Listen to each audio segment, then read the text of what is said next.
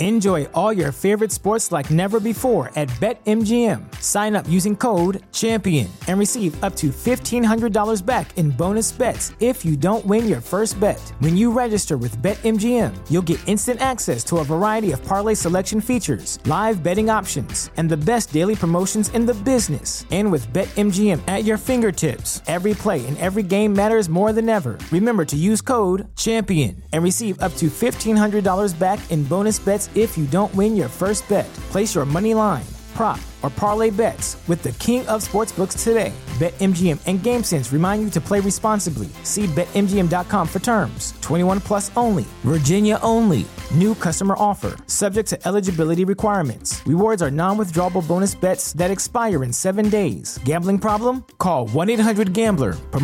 Promotional offer not available in Washington, D.C. At Parker, our purpose is simple. We want to make the world a better place by working more efficiently, by using more sustainable practices, by developing better technologies. We keep moving forward. With each new idea, innovation, and partnership, we're one step closer to fulfilling our purpose every single day. To find out more, visit parker.com/purpose.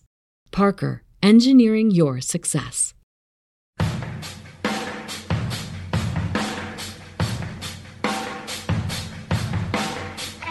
We stay the course! We are dead! We are all dead! We were supposed to make the world a better place. What happened? I'm as mad as hell, and I'm not gonna take this anymore! I know Kung Fu. You either die a hero, or you live long enough to see yourself become the villain. I'm as mad as hell, and I'm not gonna take this anymore! This whole thing is insane!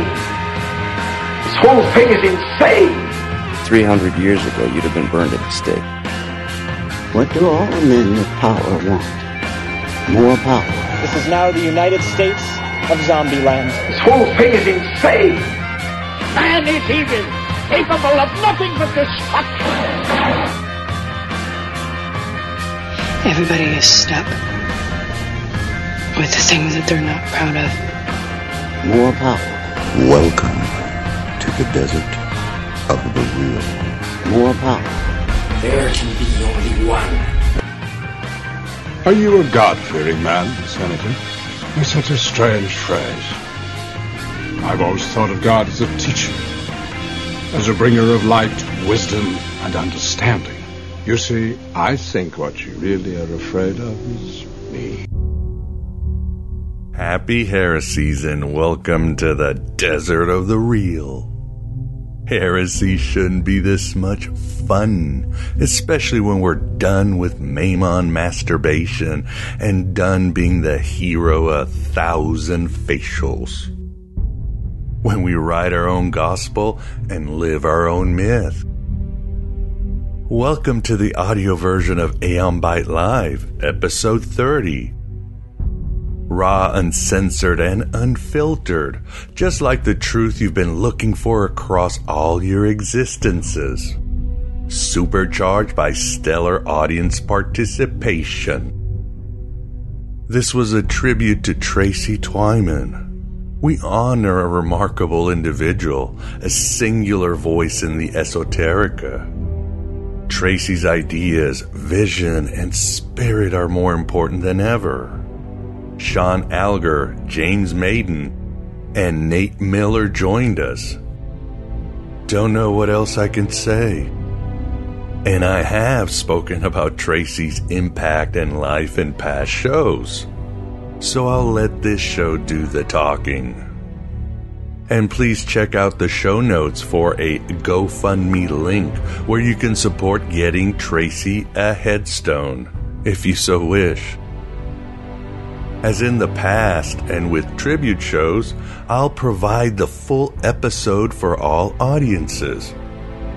For AB Prime members and patrons at Patreon, and as a bonus, you'll get my past interview with Tracy Twyman, where she talks about her book with Alex Rivera, Baphomet. You'll get a bigly taste of Tracy's genius gnosis.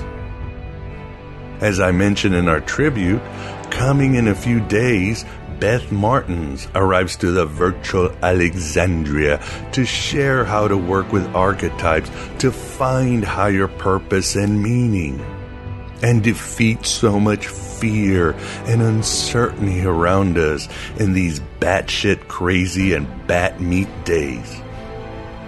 Thanks for those who continually support. I can't do it without you. Please continue to help me grow this Red Pill Cafeteria. We need Gnosis more than ever, and we've only just begun reaching those who need to wake up. You won't find this high-quality Gnostic and Hermetic wisdom, or guests and their unique insights anywhere else in cyberspace or even meat space. But enough of my short drivel. Let us to our tribute show for Tracy Twyman. Again, everyone gets the full dope, and AB Prime members and patrons get the bonus on Tracy talking about Baphomet, Knights Templar, Freemasons, and so much holy heresy.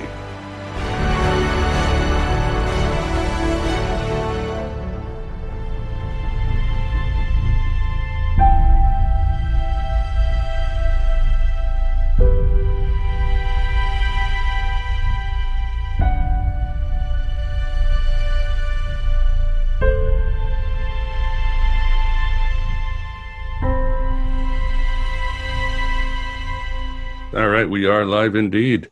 I just saw Vance jump in. So, as I always say, happy heresies and welcome to the Desert of the Real.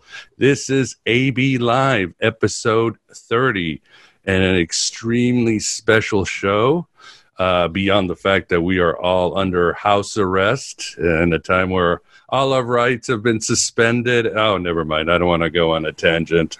Yes, it is. Or as Melisandre told Arya Stark in episode 8, here we are at the end of the world. And it is the end of the world, at the end of a world. So now we have to choose what kind of world is going to happen after this world ends. I believe so, and it's our choice. And today, who we will talking about really has the information. Oh, of course, the cat has, cat has to ruin my speech. Look at this. That's what they do. Look, my pugs are locked outside that door. My dog's over here. Anyways, it was a wonderful speech. I was really getting inspired. But yes, this is an honor to Tracy Twyman, and I believe her ideas really are more important than ever and could really fuel again what kind of world we're going to have at the end of this shit show, at the end of this psyop, at the end of this disease. No matter which way you slice it, there's a lot going on in the spiritual world and the material world. So you have come to the right place if you're looking for, I don't know about answers, but certainly the right questions. And it is truly an honor to have great individuals, good people here on this show. Welcome, everybody, you in the chat. So happy to see you, as always, on AM Byte Live. And my cat still. So first, we've got Sean Alger. Thank you very much for coming on. Truly appreciate it, Sean. Really appreciate you quickly saying yes to this prospective idea. I was,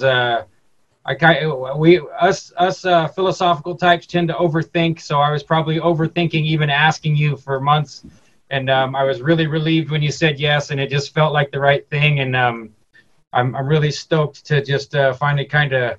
I've been overthinking that too, like being ready, being prepared, but I didn't do much. We're just going to go with it and talk about our lost friend who's moved on from this world ahead of us, Tracy Twyman. So.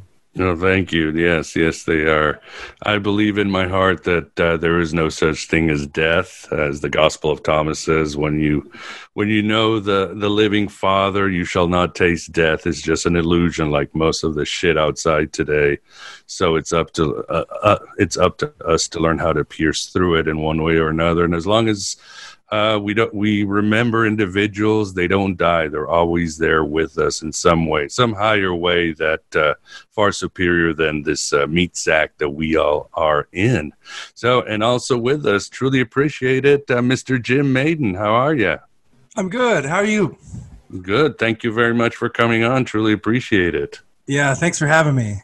Pleasure's all ours. And last but not least, we've got the occult fan, Mr. Nate Miller. How are you, my friend? Hey, Miguel. I am very gratified to be here this evening. Sean and Jim, it's great to see you. Miguel, hello. And everyone in the chat, I kind of see you. But I'll just start off with the most relevant fact to me. Tracy's born on the same day as my mom. So I have always felt like this, and let's keep it on celebration because it's easy to overthink into certain directions, and I'm pretty sure right now she'd want us to not be acting a fool. Well, it is April Fool's Day, and the joke is kind of on us as humans are in this Western culture at the moment. So, and I should mention too, I've only told Nate this, but April 1st is my sobriety date, so I now have 8 years. Yeah, during the Mayan apocalypse, around that time, I sobered up after going out on an Adderall Ritalin binge for about 4 months, kind of caught up with me. But I caught myself, and now I've been 8 years. And for all of you there, these are tough times. Please don't lean on these things. This is not a time to escape. It's a time for escapism. In other words, drawing within yourself, your soul, your imagination to get through these hard times. Because I know in the next few months, and so it's going to be, a lot of people are going to be in pain one way or another, spiritual, financial, psychological, and there's going to be a lot of deaths, as there are a lot of deaths today. So please stay sober, stay in recovery. Don't damage yourself, because the powers that be have already done as much damage as they could. And at the end of the day, like when I slipped, it's 100% my fault. I can blame the Archons, I can blame society, I can blame my mom and my dad, but it's all up to us as always. So with that said, again, this is AB Live. The show will be out in audio in a couple of days on iTunes, iHeartRadio, all the podcast providers, but and of course, it will be available for YouTube as soon as this interview is over. If you have questions, Nate will be the gatekeeper.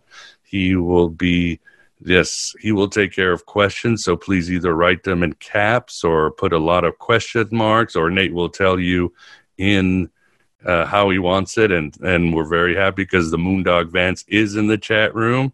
He's enjoying down there with the peoples, and he'll help out too. So, well, first of all, why don't we, Sean, tell us about Tracy and tell us what you've got tonight and here at the end of the world. Well, I've been thinking about it a lot, and I made a few little notes, just bullets, and I kind of gave up on being too extensive with it. But, Jim pointed out to me before we ever had Picture Show, our own little show, that Tracy joined us in. Before we did that, Jim had pointed out to me something about myself I didn't know, which is that I'm an avid correspondent, apparently, and I'm sure, well, I guess Miguel knows because, you get strange emails from me or messages from me on Facebook. And, when Jim pointed it out. I got a song one, Nipples for Men. It was awesome. Yeah. I told Jim how embarrassed I was when I finally heard the update on paganism broadcast. He said, "Take it away, Sean," and my face just turned bright red, so that's proof in the pudding that it was the right thing, because if it's not easy to embarrass me. So if you help me embarrass myself, thank you. I have the habit of hitting people up if I love their work, and maybe even being over exuberant or, hopefully not creepy or weird. But Tracy was receptive to that, and she would accept my messages on Facebook and emails, and she would bounce back information to me sometimes. I'm always tentative to message people that I know are keeping themselves in the limelight too much, because now that I've done it some myself, creating content sure makes you a target for a lot of messages, and not all of them are cogent, coherent, or useful, So I just went back today and looked and found something. I've had a fascinatingly strange day. I woke up from a terrible dream before 6 o'clock in the morning where I was dreaming that I was defending some strange man from trying to murder my girlfriend because he was frustrated that he was not able to have a three-way with a prostitute and another man that he was having an argument with, like this really insane, intense dream, you know, where I had to like literally attack this guy with a knife. And I woke up and I came upstairs and I started looking at my oldest emails, and I actually signed up for the Baphomet Mystery Club with Tracy and Alex Rivera on April 1st in 2016. So I thought, that's just crazy, you know. So that was, you know, in the process of sending Tracy messages and stuff, I'd had another gentleman who also tragically passed away invited me to talk on a broadcast, and his name was Jesse Waugh. And Jesse Waugh has one of the very best Baphomet interviews on the internet from Tracy, because he goes through the chapter headings and asks specific questions. And it's one, you know, I've gone back and listened to that 2 or 3 times. And after that, Tracy actually contacted me and said, you know, it was after she'd first pulled all of her stuff down and she was being harassed and digitally attacked. And when she decided to say, screw it, and put everything back up, she asked if she could interview me. And I went back and listened to that interview today. And it's kind of hard to find. I can drop you the link after the show or something for what I found. But yeah, please do. So I would say that was really the beginning of our more than like arm's length correspondence. You know, I was really flattered and shocked that she would want to talk to me, but I just don't think of myself as being knowledgeable or an expert, but I guess I've been doing this for a long time. So I know a lot about the tactics that they use, like this whole virus thing. I keep trying to explain it to people without offending them or hurting their feelings, which is almost impossible, of course. But, you know, I see it very differently than the rest of the world. I feel like I'm among peers. It's a rare moment right now to be among peers. And usually we're in this world like where we're all alone. I call it sitting with the gnosis. I would say your show helped me to come up with that term, you know, that you're alone, all alone, even if you're in a crowded room sometimes, because you see things so differently. But over the time of watching, you know, Tracy tried to put her stuff back up again. And Jim and I were both, we had started our show on the week after April 1st, 2 years ago. I'd gone and debated flat Earth on an internet show, and the week later we really felt like we had the bug, you know, to come back and do more live stuff. And so we were watching Tracy. We were watching her try to still thrive and get back on the internet, but still suffer with a lot of confusion. And you could tell by her posts that there was a lot of targeted individual type stuff. You know, she's being harassed. She described it like a digital prison that they had her in, on and off. And so Jem and I started to send her videos, like trying to confirm to her that we were real people. And thankfully she was able to take that in kind. And eventually, I guess we had her on our show. The very first episode, if you go watch it, it's hellacious because we're trying to get her on, and the tech issues won't resolve. You know, we can't get it, and she's texting me that she's ready to give up. You know, and so I called her on the telephone and just held my telephone to the mic so that we could talk that way. And after that, I think she went and looked at more of our shows, and she told us that she fell in love with the memes. And we had like a show about how to improve your overall, like, you know, how to get more likes and how to get more reach. And so she's like, well, can I just come on your guys' show all the time?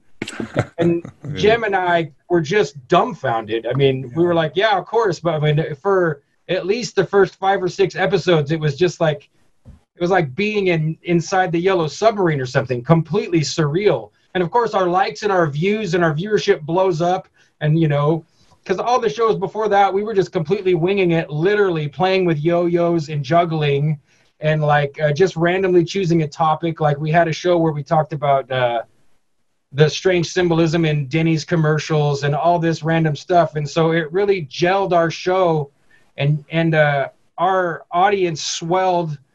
And there's a part of me that's still in that surreal shock. Even that she came and joined us, let alone that all this other strangeness continued, and then, you know, the tragic news eventually came that she had passed away. We were dumbfounded, but I don't know. I feel like I should let Jim say something too, because I'm sure he has his own quips and tidbits of how, you know, how strange it was to court Tracy Twyman successfully. You know, what do you got to say, Jim? Oh yeah, well it was just pretty crazy when she said that she was going to be on our show for the foreseeable future. I was pretty stoked. I think I had made some. I was experimenting with meme magic, and I made a meme because we only had like maybe 40 views, 50 views to our show before she started. Yeah, really low view counts, you know. Really low view count, and I made a meme that was like 1,000 views, and it had Pepe the Frog on it, and then I kind of swirled it all up so that you couldn't even tell what it was. And about a week later, she joined our show, and our views bumped almost up to 1,000. You know, I was like, wow, this meme magic really works. This is crazy.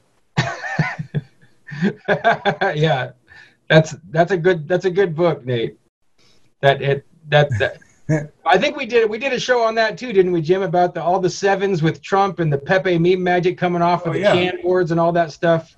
And you know, all that's something that I think everyone, if they've never gone to try and root out Tracy's old memes and find authentic, you know, that's a good challenge for all of us, is to find authentic memes made by Tracy herself.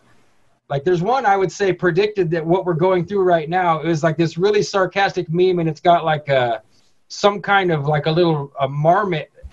I don't remember if it was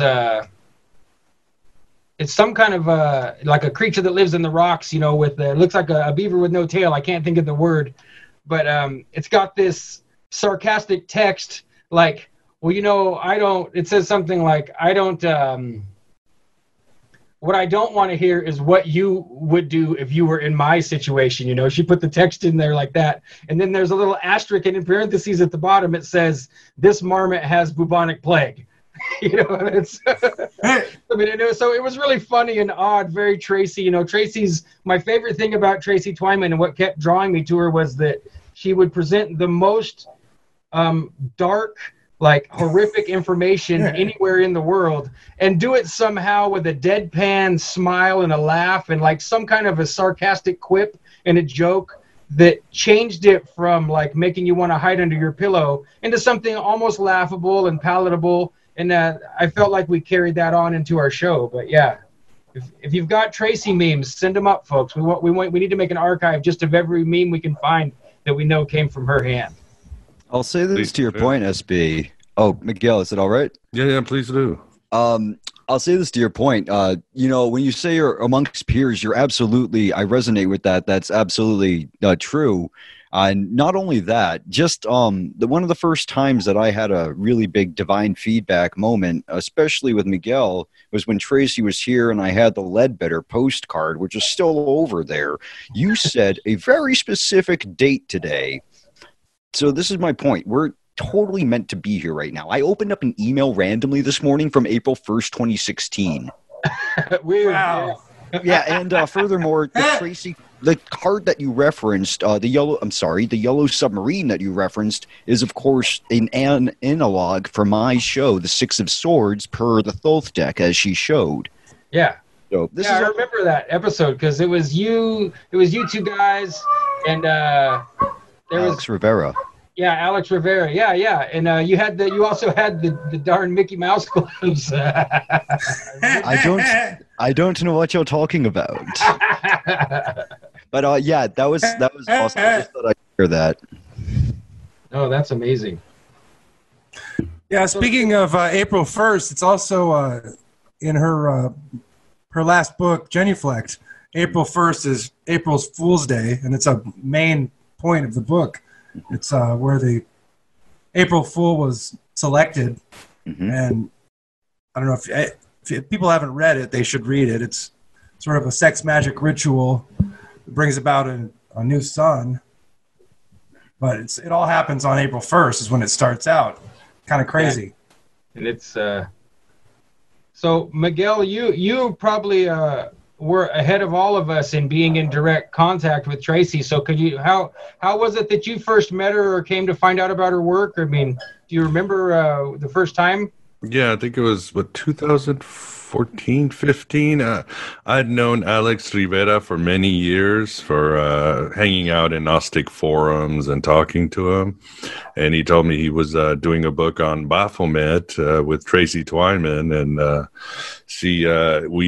he introduced us, and then I did with a show with her. And, of course, the book was, love the book. I love Alex's work, and Tracy's work on it was just outstanding, probably because from the get-go, I saw somebody who had a vision to go to places what others did not see. It's like she could see things that nobody else could see.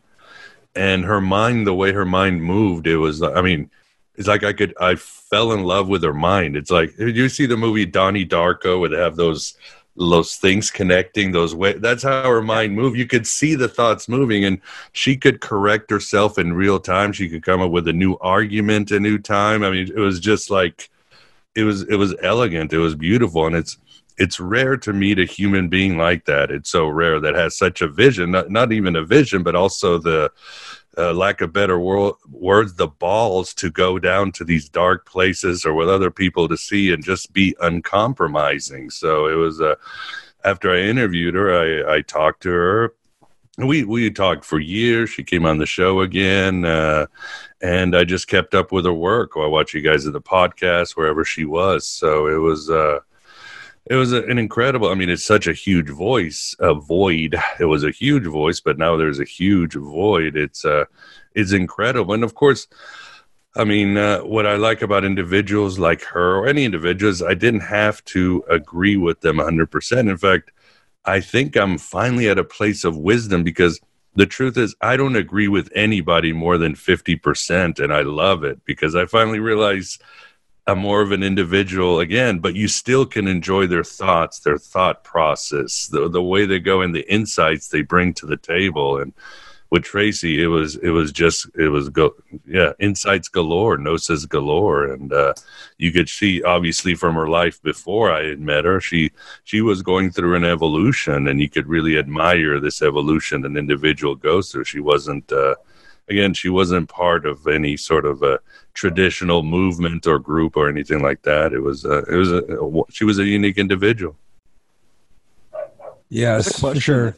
You guys don't mind, I'm going to ask. Vance has alerted me to Terry Eldridge, who wants to know, this is a really great question to get. He wants to know which of her publications that we would recommend. I guess maybe we could each just say one or two that we each like or something. I'll go last. Genuflect's a great book. I really like that one. That's her only fiction book. Yeah. So you got another one, Jim? I also really like Clock Shavings. It's pretty good, and it's not as thick as the Baphomet book. The Baphomet book, I kind of get sort of the brain fog when I read it for too long, and but those are two of my favorites. So I don't know if you guys can see that. It's kind of bright sunshine. Money Grows on the Tree of Knowledge. I'd say there's a lot of people that maybe haven't dove as deep on Tracy as others have, might not know how deeply invested she was in understanding financial systems. And this book, Money Grows on the Tree of Knowledge, really kind of makes a beautiful, what I would call dovetail joint of the ancient goddess temples and somehow collating that to our fractional reserve system.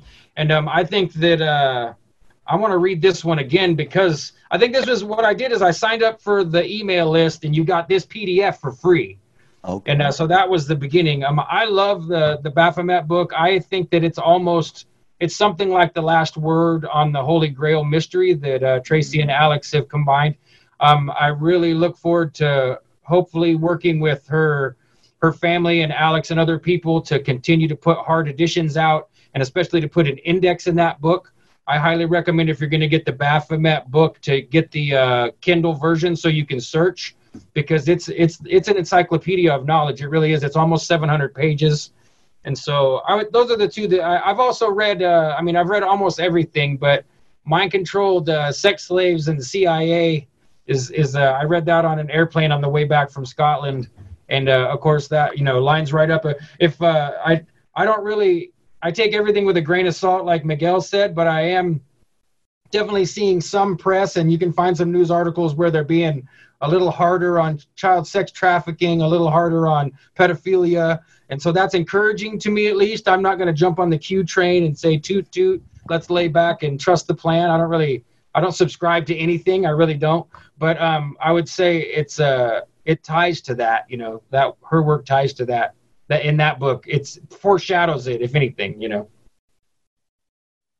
Oh, indeed. And I was thinking during the election, or the Democratic election, when Michael Bloomberg was running, I was like, oh my God, Mithras finally has a candidate. Let's see if this God has any juice in this lifetime or this cycle. So it looks like no. So maybe we don't have to worry about Mithras, but I think we need to worry about Baphomet. I think that cat has got some power on this earth.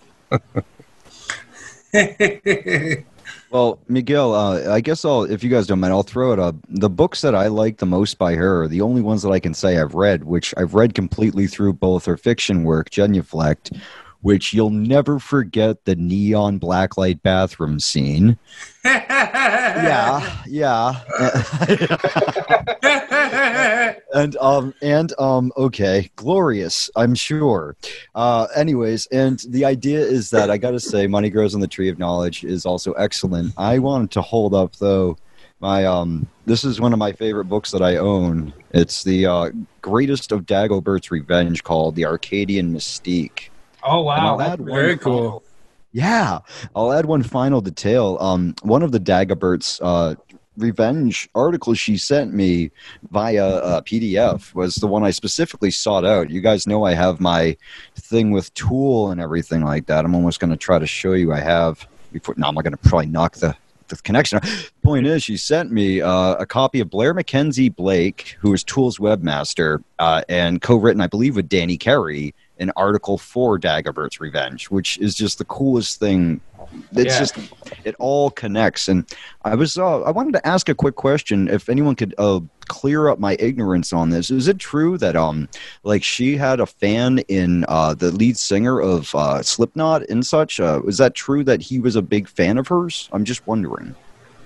I've never had it confirmed, but her and I discussed privately that she definitely confessed to me that she thought a variety of people in those, blackest of metal positions in heavy metal and rock and roll were definitely referencing and using her work. So it wouldn't surprise me, but I mean, she didn't, she was just speculating. She didn't say, oh yeah, this guy messages me, or I know for sure because his roadie called me on the phone or anything, but. I just asked because we of course just had Alex Kazemi on, Miguel had Alex Kazemi on, and I happened to be the final end of that. So it's just interesting how that comes full circle is what I was doing there. Yeah. Because of his Marilyn Manson ties, that's all. Yeah. I'm sure. I wonder what she would have thought of that, honestly. Yeah, and I got to watch out. I mean, Alex Kazemi and I email, and he's kind of going through his own stuff because he's getting hit by a lot of fundamentalist Christians. And, when you start spreading that gnosis and you get blindsided, it's not easy. We can all talk and think that we're tough, but, but unless you're a narcissist, that stuff still stings. It still hurts when people are coming at you over. So, and obviously Tracy, all of us here have had to contend with it. So it's, you want to try to find ways to help these people out, or at least tell them, get the hell off the internet. That's usually the smartest things you can do. Take a break, time out. If Alex wants to talk, he can definitely reach out to me for sure. I mean that. It's hard to. I'm the son of a preacher man, but still, that stuff does sting. Miguel, that made me think of an article I read years ago that there was a bunch of strict Protestant Christians somewhere in the South, all like holding vigil outside of Black Sabbath's hotel room. And so, and they were all lighting candles and praying. And allegedly, Black Sabbath came out and sang them all happy birthday and blew their candles out and ran back into the room. So, That's funny. Good old Ozzy. I think he's also in rehab now. Again, one more time. Hopefully, one day he'll overcome. So, well, he caused this whole Corona thing, didn't he, by biting the bat? Or was that the Corvinus one? Anyway. Yeah, Nate, don't you have some good research on the Corvinus? What's the name of that movie, that vampire flick where they fight Underworld? Underworld. Yeah, it's just it's worth definitely mentioning. There's this odd green language thing going on with the original virus that mutates people into the elite. I mean, into the vampires, into werewolves, is called a Corvinus, and it comes from a Shakespearean actor, second generation after Lawrence Oliver, played by Derek Jacobi, I believe is his name, and that has all its resonances. Very interesting symbol sets. Got to say that it's really interesting that you can get a movie where it's like, oh, the vampires versus the werewolves, and then it's like, well, the humans, we don't care. So it's that. But I'll add that like Roz Ben has this stuff about these two different warring elite factions. And I guess the Goths used to be the Goths, and then they became the Slavs after, which is the slaves. So there was this interesting thing where there might be these different bloodlines, proper like bloodlines, still existing right now, maybe watching this show, that are of these two different, pitting this, pitting that, and problem, reaction, solution. And here we are, like, thinking that there's a plandemic. So then would Tom Hanks be either a vampire or werewolf? I don't know, man. He seems kind of like a zombie to me.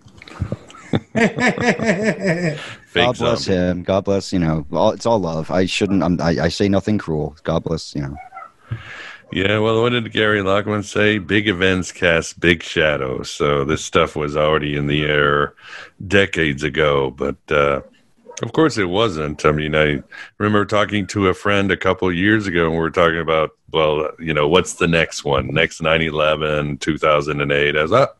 I think we're due for a virus, a world-killing, world-spreading virus. This is the next one. Whether it was manufactured or the gods or whatever doesn't, but as Mark Twain said, history doesn't repeat, but it certainly rhymes. There's got to be this sort of black swan event every few years to kind of start things over. I want to remind everyone, as far as what you just said, it's literally real and not real at the same time. Bingo. All of it, because if you think it, and you guys, that's what when I say I'm among peers, that's really what I mean. If I say Jean Baudrillard and reference simulacra and simulation, and if you go look at that man's work and understand what he was saying the world is going to become, where hyper-reality is what we exist in. Everything is a reference to media, and there's less and less references to actual reality. We don't only harvest our tomatoes, we harvest them on camera, If we are harvesting them and not on camera, then we're at least looking at our messages while we're harvesting them. So we're in touch with the hyper-reality and an endless, infinite stream of simulacra. And so that keeps jumping back to me about this COVID-19 thing is like, this is it. This is what he was talking about, that you can't untangle something like mundane reality from the hyper simulations. It's all one clusterfuck, for lack of a better word, Yeah, those hospitals are both empty and they're full. It's it's a shit Schrodinger's show. Virus. Schrodinger's hospitals. Yeah. I mean, Schrodinger's hospitals. The revolution won't be televised, but the virus is being televised. So down on the ground, well, a lot going on. So didn't we have a recession 100 years ago? Yeah, the Spanish 1920s. flu. Yeah, well, this is the theosophical or otherwise understanding of things, that like this is actually the increase in the electromagnetics, and that how germs actually work is poisoning, like dolphins getting sick from Exxon Valdez, we getting sick from this, and people think that they know germ theory, like they think they know gravity. But I'm just saying that, like, really, we don't know. Well, okay, I'm gonna say that, don't pay me for that because I don't know, and this isn't medical advice, but it certainly seems that Tracy would at least probably be saying similar things. Yeah, she'd be skeptical. I could say that, and I was really glad to see that you had James True on not too long ago and the work he's been putting out. I don't want to digress too long, but it's almost impossible not to address this thing with all of us. We've never seen a worldwide event in our lifetimes that's anything like this. I keep reminding people as they're uncomfortable or uncertain, like, we're all in this together and we've never done this before. 9/11 wasn't like this even. It wasn't, so the work that James True's been doing with Dr. Kaufman is worth looking at if people are curious. So. Yeah, that was a great show. Fascinating. I mean, the more theories we have, the more we'll be able to come at least closer to the truth. I mean, it's just something that's going to take years and decades to untangle. So, but I am glad that people are faster with their skepticism, with their questioning, still in the minority. I mean, maybe I was back then, I was a diluted neocon Catholic, which I was during 9/11, but I don't remember people questioning it off the bat when it happened. Yeah. This is happening, and it is on real time. People are asking questions, they're trying to dig in, and trying not to, while the rest of the world is just being paralyzed by fear and the agenda of the opportunism of those in power. So at least it's good to see. Same with 2008. I think when the markets crashed, took a little bit longer, but yeah, people were like, this there's a rat. You're going to smell a rat, and the rat is true. It's the year of the rat, too. And I noticed that these events tend to happen on the I might be wrong on this, but quick math was doing like 1968. I believe that was the year of the monkey. And the year of the monkey in the Chinese is squared to the rat and the dragon. So I was wondering if these major hyper-electrification of the stratosphere, which would be the 1918 period, the post-World War II period, the 1968, Pink Floyd giving us the Summer of 68 song and Fall of 68 song, nothing to see here, folks. And then, of course, what we just had happen now, these are all in certain years. I mean, I might be wrong, and fine, but I at least noticed the 68 and this one are both in quarter angles to the year of the rat and the monkey. And, we do so much with Western thought, but there's an entire Occident Orient, and the best is between. Like Miguel said, 50 and 50 at least. I think there's a 51 there somewhere. Don't agree with me. I don't care. The idea is that you need to have a whole brain to see these things with. And I think that's something Tracy did for us, the dark with the light and that synthesis, even though you have pipes full of stuff in that story, like that's an amazing imagery that no one will ever forget. Read Genuflect. It's a magical act. You will never ever get it out of your head. I've been having a really hard time until honestly today was the first time I felt completely at ease listening to Tracy's voice. I threw on an old interview that one that she did with me just to remind myself, and today was the first day I made it to the end of one of them. So that it made me think that, Nate, just because, maybe I could actually go back and read the book again, because I've been meaning to do it, but, I stepped away from mine and Jim's show because I was just feeling like it wasn't, I think this hit us all a lot harder than, it's hard to realize you're in denial or in shock. And Jim and I were standing right there in the blast zone, and I was actually traveling when we found out that Tracy had passed away. My fiance's her sister was in the process of getting married, so we were traveling to the area there, and we're not very far away. So I had a real blessing. I feel like I'm probably the last person that Tracy really took on as a in real life friend and was able to get close to, and she confided in me, and that I'm at a loss for words. I mean, I think it's a lot bigger hole than what we all first realized. I think we're far enough away now that we can start to look back and see that I can't even think of a person I would compare it to. I mean, I compare it to someone like Gary Webb or to the guy from Google. What was his name? I can't remember his name. The young man that helped start Google that very suspiciously died. No one heard that one. I was trying to think of any reference point, like an interior reference point. What does this feel like? She's so much bigger, so humble, and so kind of uncanny in her weirdness that until she was gone, you don't realize that she's like this monolith, I mean, we all knew it when we were reading it because it's so dense. It's like trying to eat chocolate mousse after a full dinner, so rich and so full that you have to really just kind of toy at it and then let it come to you in little bites. And God, I miss her. I miss her so much sometimes. And today I don't know if you guys saw my video on YouTube, the most recent one I posted. I I take my little dog for a walk all the time, and we went around the block and headed back up the regular main stretch, and I had this feeling that like Tracy was just around, and so I talked as if she was like, well, if you're here, I'm open. What's up, And if you go watch the video, I talk about how a crow came with a twig in its mouth and landed on the pole right in front of me, and it just sat there, and I'm like, okay, well that's kind of weird, because if I'm a very much a Gnostic Christian now, but I was raised a Protestant Christian, and so.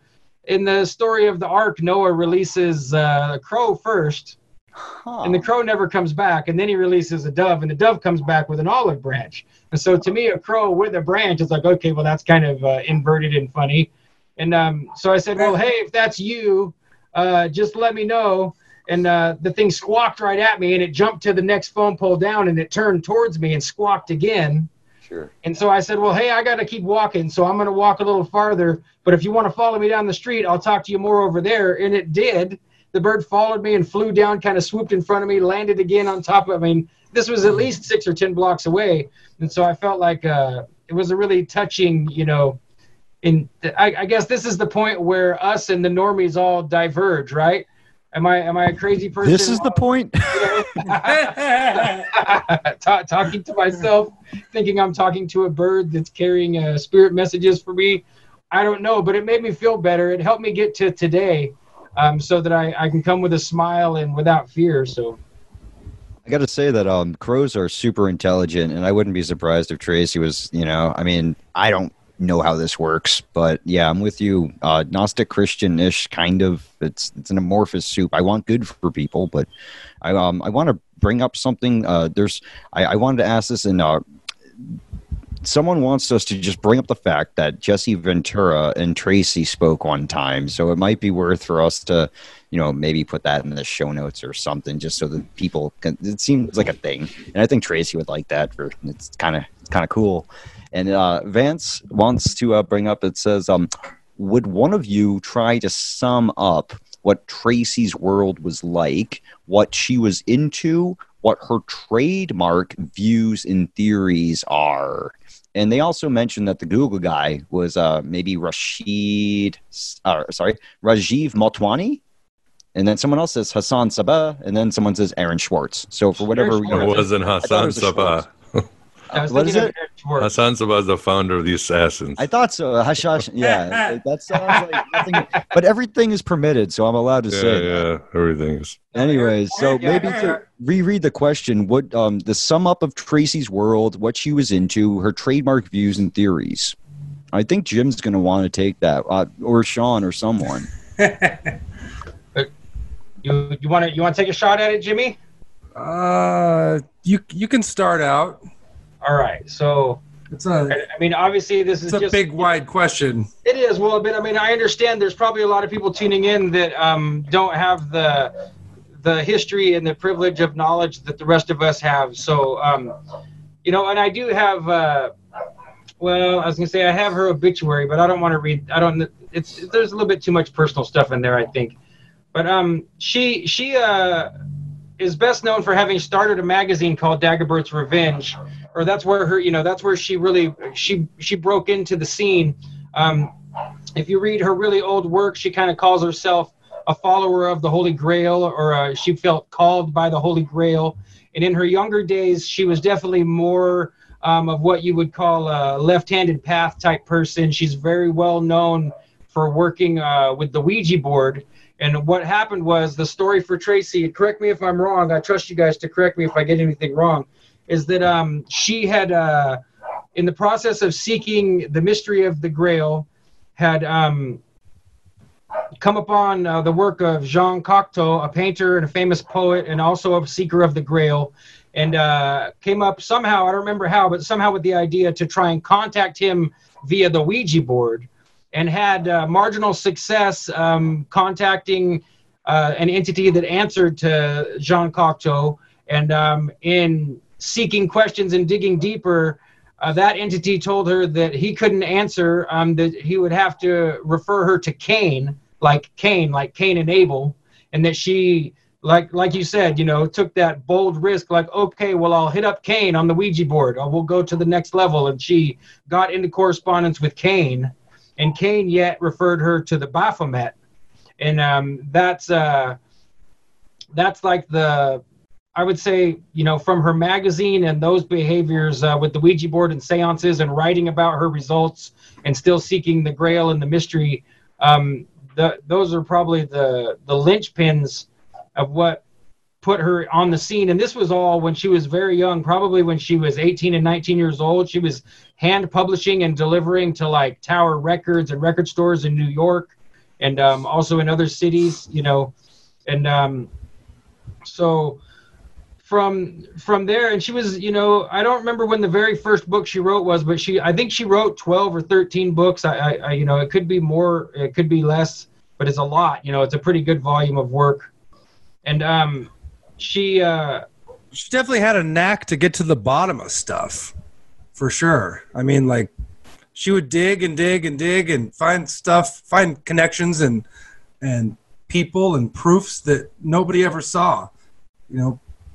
She's on the cutting edge of her research.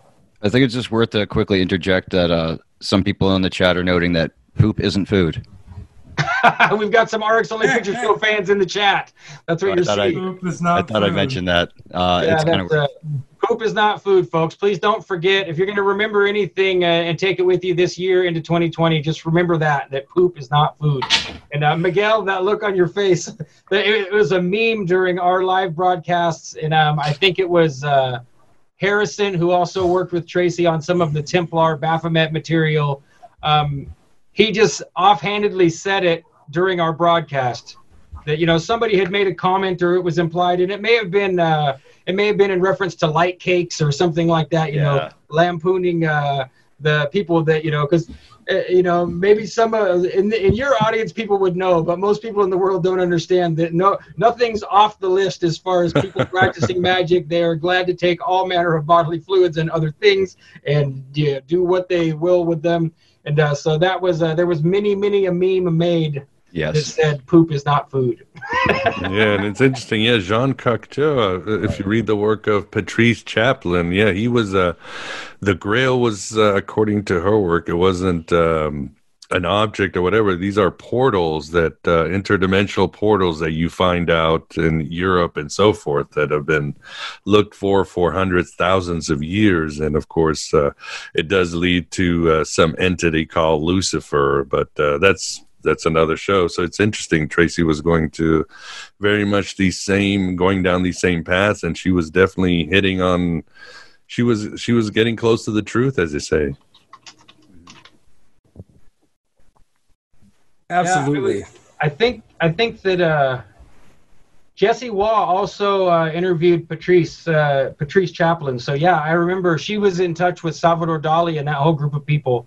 So yeah, and that's I'd say what Jim said is true, that Tracy had an uncanny ability. I'd call it supernatural. Like, she was blessed or gifted to be able to draw from a greater variety of things than everyone else and still have coherent center points, or she could draw things together and make them make sense. And she definitely had a psychic connection to something that was leading her. I feel like genuflect, it seems very pertinent to what's going on these days, like Corona, meaning Corona the sun, the king, the light from the sun. Maybe it's a new sun. Well, remember too that 19 is the sun card in the tarot. Yeah, absolutely. So this is stacks upon stacks of imagery, and to do proper magic like that, like Liz Fraser, as Christopher Loring Knowles points out, did a 1 year long ritual before 9/11 where they symbolically destroyed a tower within a tower. Speaking of resonance, wow. I'm glad that we all figured it out, though. It was Jeffrey Epstein who killed coronavirus by collapsing Building 7 on it. The Uber conspiracy. Let us hear the Uber conspiracy. Oh, Miguel, I want you to know that if you see my glass here, this is fake beer. So fear not, because I know that I'm probably about 3 years sober myself. But I drink the fake stuff every once in a while. Awesome. Going around. It's I've never been able to drink non-alcoholic beer, but I did years ago. It seemed like it could exist, though. Oof. So if we were going to carry on from there, I would say that Tracy, after establishing herself as a person writing magazines, she started to, if you read her book, she was drawn by the interaction with the Baphomet to start something like her own mystery school, including blood oaths and all that kind of stuff. And I don't remember if it's in the books or not, but she told me personally that she felt disenchanted with it and had to break it up. And, it's in some of the books, definitely, that she dissolved. It's in Clock Shavings. Yeah, okay. So it's in Clock Shavings, how she dissolved it and kind of. So I would say somewhere at that point, between that and the discussions that her and I had and things that she shared with Jim and I on our show, that I wouldn't say she went 180 degrees and went and became, we see it a lot that people will, they'll do so much cocaine they find Jesus, or they'll be such a hardcore heavy metal rock and roller that they find Jesus. You see that a lot. And I saw definitely an inkling of that with Tracy, a repentance from really digging in deep. And I know that she had allegedly made a plan to stop using the Ouija board. I don't know if she ever, I don't know if she did for sure, but she had shared that with me privately that she was going to stop doing it. I think her father had asked her to maybe step away from it. And she talked, there's an amazing show, I don't remember which one that we did, about Jesus. And the show wasn't about Jesus, but we ended up on that topic. And she I wouldn't call it a confession of like being saved, but it was really similar to that. And she also shared some similar things like that to me. I've seen some articles and stuff on the web, like speculating that like, oh, well, Tracy messed with demons and she just got herself killed. And we can't discount that. We don't know what happened. We don't really know how she got into the end situation. But I would say my personal interactions of traveling back and forth 6 or 10 times, meeting her, spending time with her in person, that she definitely was standing in a neutral position and being wary of all of her past work, so, and boy, I had met, I had, before I met Tracy, I read Genuflect, and she has a character in Genuflect based on herself. Her name is Pamela Auger. Mm-hmm. Like auguring, digging down to the truth is how I kind of think about it. But there's a part in the book where she gets her feet cut off at the ankles. Yeah. And she's being pushed around in a wheelchair, and then later they get put back on. And I always had this joke with Sean about how if I ever got the chance to meet Tracy, that I would have to check her ankles for scars, to make sure that story wasn't true.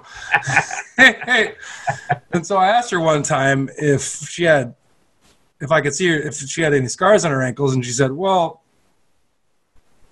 yeah, kinda.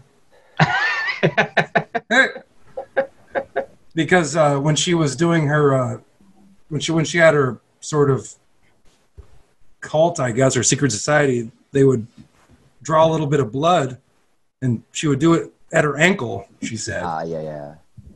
So. We do have a question. I'm going to lead in with something that Legion James says. He says Tracy's work on the Templars and how through castration they brought fourth-dimensional worms was so great. I just thought that was worth. That's Tracy. Like, if it's not like a Disneyland ride blasting like some kind of ray to choose the special tastier kids to go to the, then yeah. But that's I think we figured out. I'm not going to make any. Okay, I'm restraining the jokes. But let's see here. Elizabeth Fraser of Cocteau Twins, by the way, someone mentioned, is born the day after Tracy Twyman, August 29th, and Tracy's born the 28th of August. You can listen to the Six of Swords with us, where she does this oddly prophetic thing where she's like, my birth date was... You can listen. Hey. But someone asked a question and wanted us to talk more about her work on Mithras. Oh, and 2 questions on her Dead Man Switch, Vance is letting us know. So Mithras and Dead Man Switch. Okay. You know what I personally found fascinating about the Mithras stuff was the way it seemed to give a lot of these god characters an overlap as opposed to being distinctly separate from one another. You know, Meat, Baphomet, Mithras, Kybele, or Sybil, however you want to say it. To me, in my mind now, it's just a gray area, whereas before I would have thought of them as individual, you know. And I would say that the idea of Mithras trying to conquer up through the world above him and then finding himself coming up through the bottom, you know, the myth, that's the way it goes, that it seems like she was tapped straight into that with the genuflect thing, because that's the whole point of the book, is to draw down, to seduce the archons so that you can draw down God to conquer and defeat God to become God, you know. And she wasn't speculating really. She was kind of like using, well, the way she described it was almost like mediumship without the Ouija board, you know, like that when she told us when she was writing that book that it's like it was just coming in waves. And we really are seeing a terrific amount of prophetic type stuff coming, you know. And so, and I do feel like I've been telling people for a long, long time that 2020 is the year everything's going to change, because I've been studying this very little known political side of the conspiracy called communitarianism. And if you follow me on Twitter or watch my shows, you hear me talk about it. A woman named Nikki Rapana discovered this whole thread underpinning everything of where they're trying to take what I would call monopoly capitalism and communism and collapse those two pillars into one world, you know. And I would say, to me, I feel like it's just the worst kind of confirmation to study for years and years, and to have it seem like we are coming up through the bottom, like they're forcing us all to be Mithras and come up through the bottom into a new world, you know. It's just like the Go ahead. I'd like to add to that before we get into the other question, because then Oswald has one afterwards. There is something sacred about sevens, and like this gets complicated because, you know, I'm personally not about to run out and use my glow-in-the-dark Ouija boards anytime ever soon. Ever. But I do have an affinity, you know, as a public, full disclosure, I'm a Freemason, I'm a Rosicrucian, I'm a Scottish Rite Mason, 32, which that was hilarious when Joe Atwill was talking about it. I'm just like, not saying anything, dude. And, York Rite kept it together. I loved it. The look on your face. You gotta see as a Mason, seeing some of the memes posted in the RX, I'm just like, gonna let that go, just let that go. So a lot of the things that are sacred about the number 7 are beyond the capability of me to conspiracize. It's an alchemical process, you know. Even Pink Floyd will sing about it, and it begins, you know, it's like old Piper at the Gates of Dawn lyrics, but, you know, I think it's chapter 24. Point is that 7 itself begins with a destabilizer, and you can go through a cycle of revolutions, but that's why we have the 7 notes, the 7 colors, the 7 days of the week, and yada yada. So there's sacred things that are part of like what Mithraic things would use, like the 7 degrees of initiation. These things have functional uses. And I think that for an ignorant populace that's not been initiated, you know, just in general, including myself in a way, like we don't know the sacredity or the meaning or the actual positive or neutral, but, you know, if the right in consciousness uses it, positive things that these can be used for. And so it's a great tool to hoard the things for yourself and to get people to be afraid of it. You know, like Alex Kazemi brought up, for example. But if it's all right, I'd like to bring it back around to the Dead Man Switch, and then we got one from Oswald after that, whenever you guys want that. Like the whole Greg Carlwood thing, I guess, or something. I don't know. Yeah, I understand. And, you know, I don't mind touching on it for a minute. And, you know, I understand people are hungry for information because we're stuck with an endless, uncomfortable mystery. Mm. And, you know, the truth is Tracy was found hanged, but we don't really know any more details than that. And my own speculation and my own gut feeling is that probably with all the evidence of targeted individual, digital and in real life, she was experiencing in real life harassment, years and years of targeted harassment on the internet with, if you've never gone and listened to her talk about it, like they were they were spoofing her entire internet experience, so she felt like she was in a like a reality TV show, and she didn't know who her audience was. Like she was getting real time. Yeah, and people are of course speculating, well, does that mean she's really just losing her mind, or is this really happening? And if you go even just take a peek under the hood of the targeted individual stuff, you see that she's not alone. I actually sent her information to a man who confessed to me that he was feeling that way about the Wi-Fi and stuff, and that he left the Western world and went to South America because he felt like he was safe, because he was getting voices and he was getting all this stuff, and he felt like it was related to the Wi-Fi. But and the way that relates to the dead man switch is that well, she had expressed all these things to us in private. Jim and I got a lot of the messages, and there were a few other people, and I would say that video, which is scrubbed off the internet now, and I think Steve Outram was able to recover most of it from our episode because we went through a good chunk of it or something. I don't remember for sure, but I don't think she'd ever intended it as a like, hey, if I die, send this out. It was more like, hey, this information is full of other people's personal information, and it is threatening. It's death threats. It's scary. It's correlating things to Isaac Cappy's death that hint and point at her potentially being in the know or in danger because of locations and stuff like that. And so I just... Honestly, you guys, I've walked away from trying to look into all of it because I don't want to draw myself or anyone else. I don't want to encourage people to be in danger. We don't know what happened. There's a laundry list of names of people that were here and now are gone because they've unabashedly and unaffraidly gone down these paths, and we've lost. Did the police rule it a suspicious death? As far as I know, it's still ruled a suicide. And me personally, I believe it was a suicide. All of the information Tracy gave us, and this is on the internet. You can find the broadcasts where she's saying that they're threatening her, that they're going to torture and hound her and drive her crazy until she takes her own life. And so I think a combination of digital and in real life harassment combined with something like horrible black magic probably unfortunately accomplished that goal. But that's just my own opinion. I know there's people that share the opinion because I do have private conversations, but I'll be honest, you guys, I even there was a private investigator hired, and he just he burned us. He led us on, and I was waiting. I kept telling people on the internet, just wait, I'm going to give you more information later, because I figured we'd at least get something. And he was someone connected to law enforcement, like a real PI. And eventually he just stopped corresponding, and I kind of was insistent, and I just got that weird vibe, like this guy's not good. He's like, if you keep pushing, I feel like I'm putting myself close to the edge of what would draw us into danger, and I'm not willing to do it. Yeah.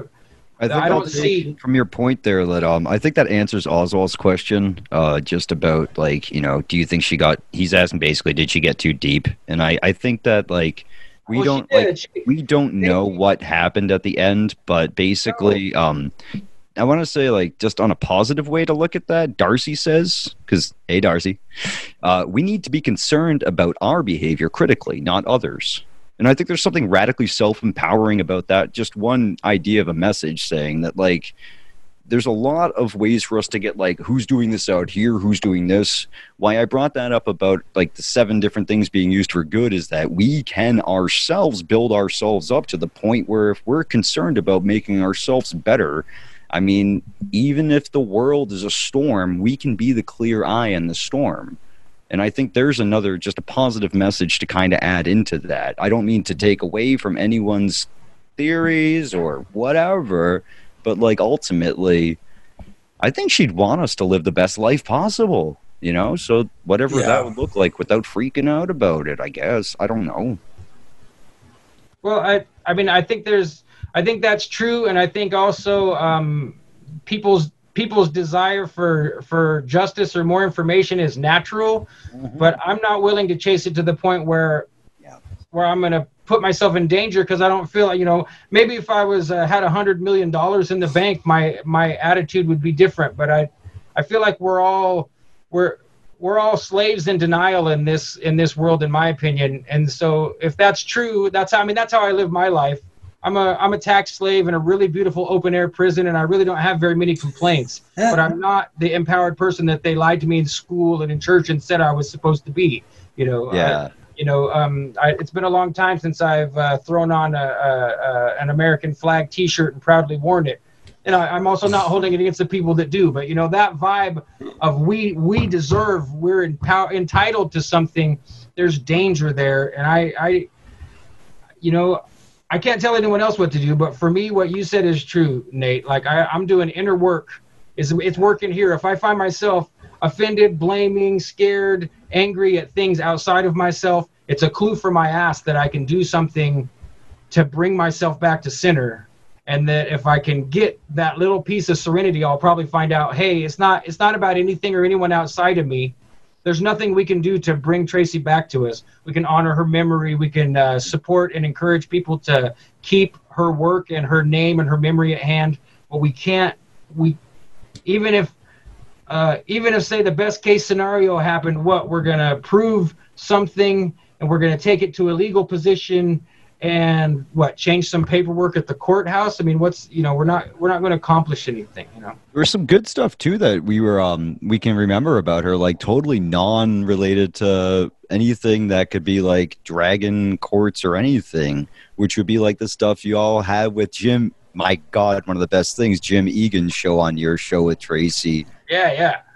I met Jim Egan last year at the Newport Tower, which is on. Tell him, I'm going to step away. I'll be right back. You lead it up better, so a lot of people don't know. Tell him what that show is. I'll be right back.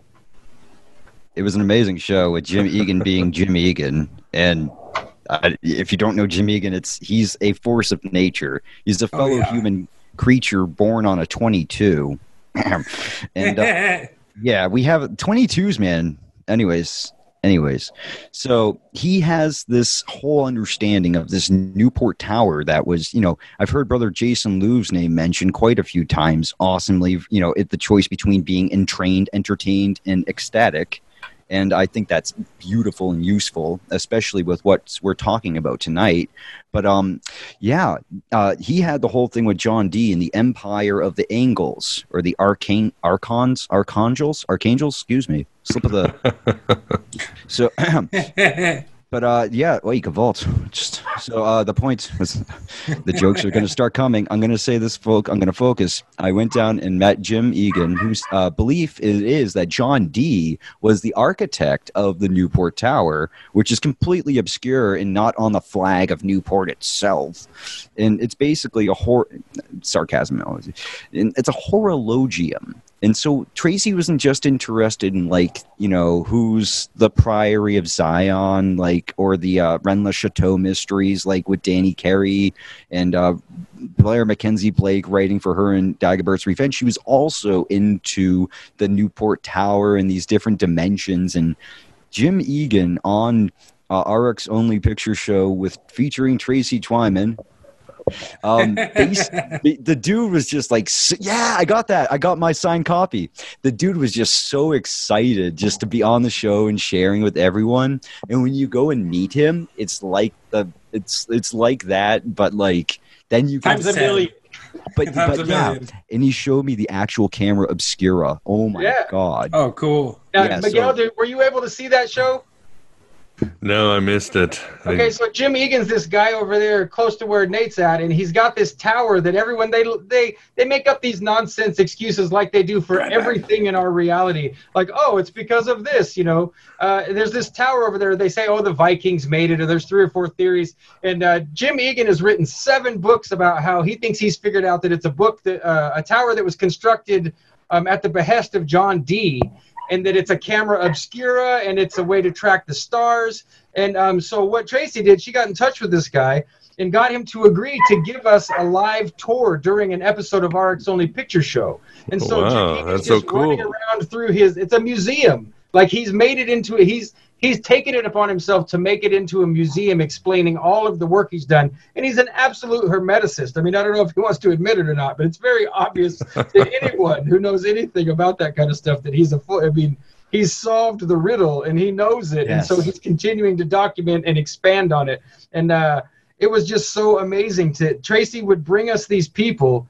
One of the greatest pleasures in my life is that I hosted a stupid internet live show with Jim Maiden, and we were totally acting a fool because we wanted a fix, of feeling good on the internet, of RX Only Picture Show. Let's just do it. And that somehow that put us in a position to bring Tracy Twyman on and blow our minds. And then we could bring guests and introduce them for the first time ever to Tracy Twyman and the guest live on the air and just see what happens. I can't explain to you how happy that makes me to have been able to facilitate that. Every time we'd have someone like Jim Egan or Steve Outram or James True, first time they've ever even met is going to be when I push the button and we go live. And here we're going on a tour of an ancient tower that probably was commissioned by John Dee, or here we are, we're going off on some other, Wonderland adventure. So that's... I feel really good right now. I want to keep that feeling, but I'm sure it'll pass. Aw. Well, the wheel will continue to turn just like this, So it does. It's Saturn and Pluto right now for sure. This overextension of authority attempting to make these obviously archonic, archaic, draconian misadventures unto our consciousness. This is just what happens during Saturn, during Pluto, and the cycle will change. Sometimes we're on top, sometimes we're on the bottom, but wherever you are, like Winston Churchill says, if you're going through hell, keep going. Keep going. Yes, it is. That's a great saying. So we must keep going. All right. Any questions from the audience, Nate? Just looking around. The number 22 is forever better than 23, as everyone knows. That's a fact. That's my birthday. Is 23. So. Oh, I'm sorry. But that's why you're talking more than us. So 22 is better than 23. It's been proven right now forever. And we still love Jim, which is also awesome. There's a huge comet coming our way too, says Vance. And I'll add that's something special because my better half's in the chat too. Shout out to Rhonda Blanc, who makes the jewelry, these meteorites for the comet is coming. Very nice. Which is like Elton John's favorite band right now. So anyways, yes. Very, very cool. I don't see any other questions in here. Scanning. You guys wanted me to show you some of the imagery, the pictures you sent me, Sean? Or yeah, sure.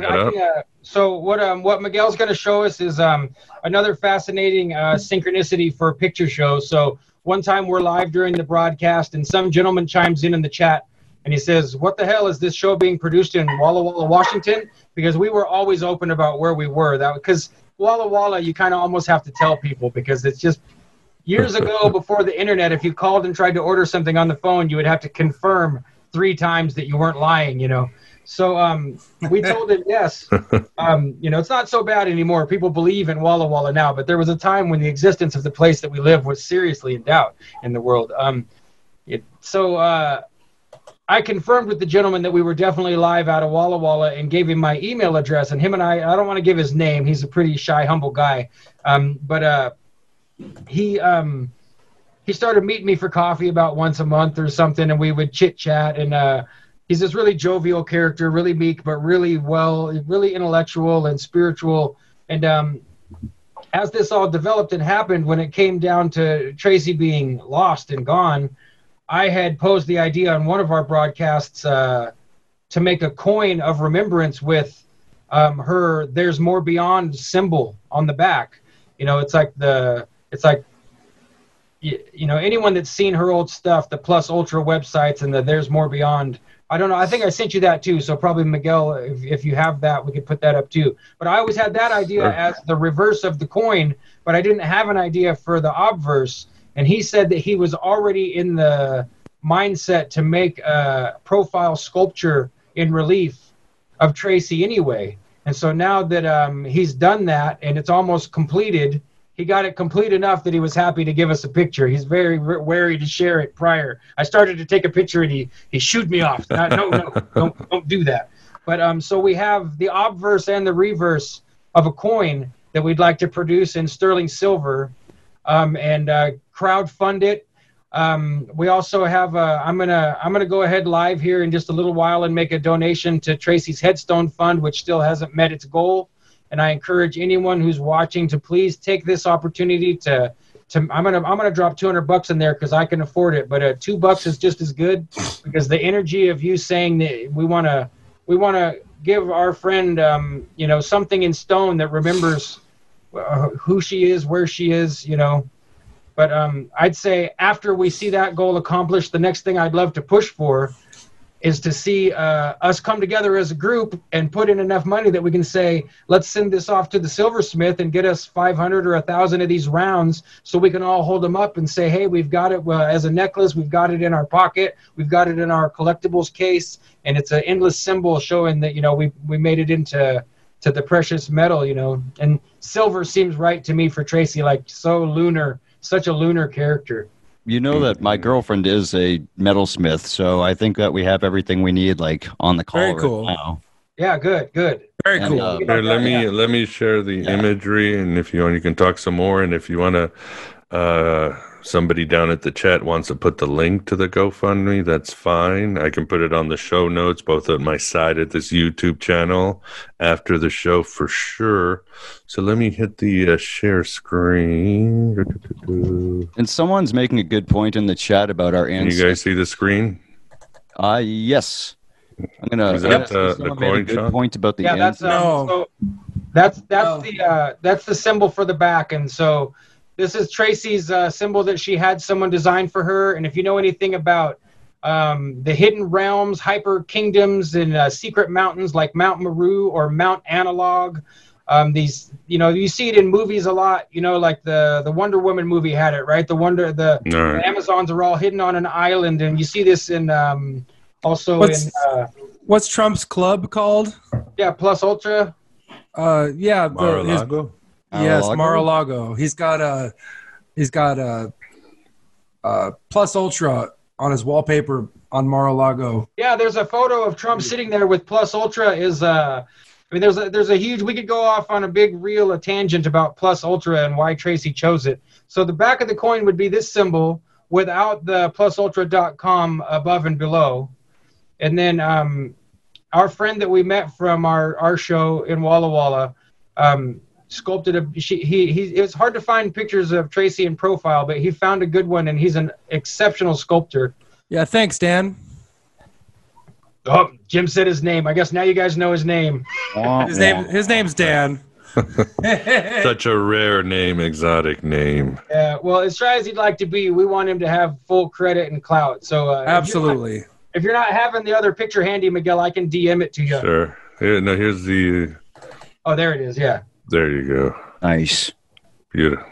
Beautiful. Someone's saying a good point about our ancestors and how they hold us up and take a lot of the brunt for us. And I just wanted to say that Tracy is definitely playing that role for us, and that she's become a pillar for us. So I think that's a great point. Well, Nate, I remember you called in at the end of, we did not very long after her passing. Jim and I were able to go on Clyde Lewis Ground Zero Radio, which is a national broadcast reaching millions of people. And I remember you called in at the end, and you made the point that they had, they'd given us like an esoteric martyr in Tracy. And regardless of how we lost her, at that time we were speculating that we really thought it appeared to be murder. And, it's not ruled out. I don't think we'll ever be able to rule it out. But my own gut feeling is the opposite, that they drove her to do it. But regardless, what we have in Tracy Twyman as a memory and, like you said, as a pillar, is we have someone who was willing to be so unafraid in her seeking for the truth that it cost her body in this realm, Because, that's the only way I can think of it. I don't think of her as dead, because I still feel today, I feel the energy. Ever since I woke up, I had that horrible dream. I wrote it down to get it out of myself. I've been writing my dreams down for about 2 years. And all of a sudden, I just felt light. I felt good. And I'm carrying it with me. And it's the first time I felt that way really since. So I can't really attribute that to anything else, except for that it's finally, we're starting to get healing. We're starting to get closure, And And don't hesitate to reach out to me or to Jim or to these two gentlemen here or to one another. Don't suffer in silence, please, people. You know, don't suffer in silence. You're not alone in the world. We're out here too. We're suffering too, but we're gonna make it through it. You know. Yeah. Well said. All right. Well, let me get out of the. Okay, I guess we are back here alive. And yes, and of course, it's also always important. Everybody reacts different to these events, to death, to changes, and everybody has a different level of recovery and what they need to deal with. So it's so relative. In this sense, it is relative. But like you said, holding it in is the worst thing you can do. It has to be worked out. I mean, we are social animals, and our lives are not our own. From womb to tomb, we are bound to others. So we are. And if you watch any of these crazy shows like Alone or other examples where they take people or people who sail in ships all by themselves, we literally go mad without human contact. And despite the government's warnings and orders, I encourage you to hug and touch one another. Be not afraid.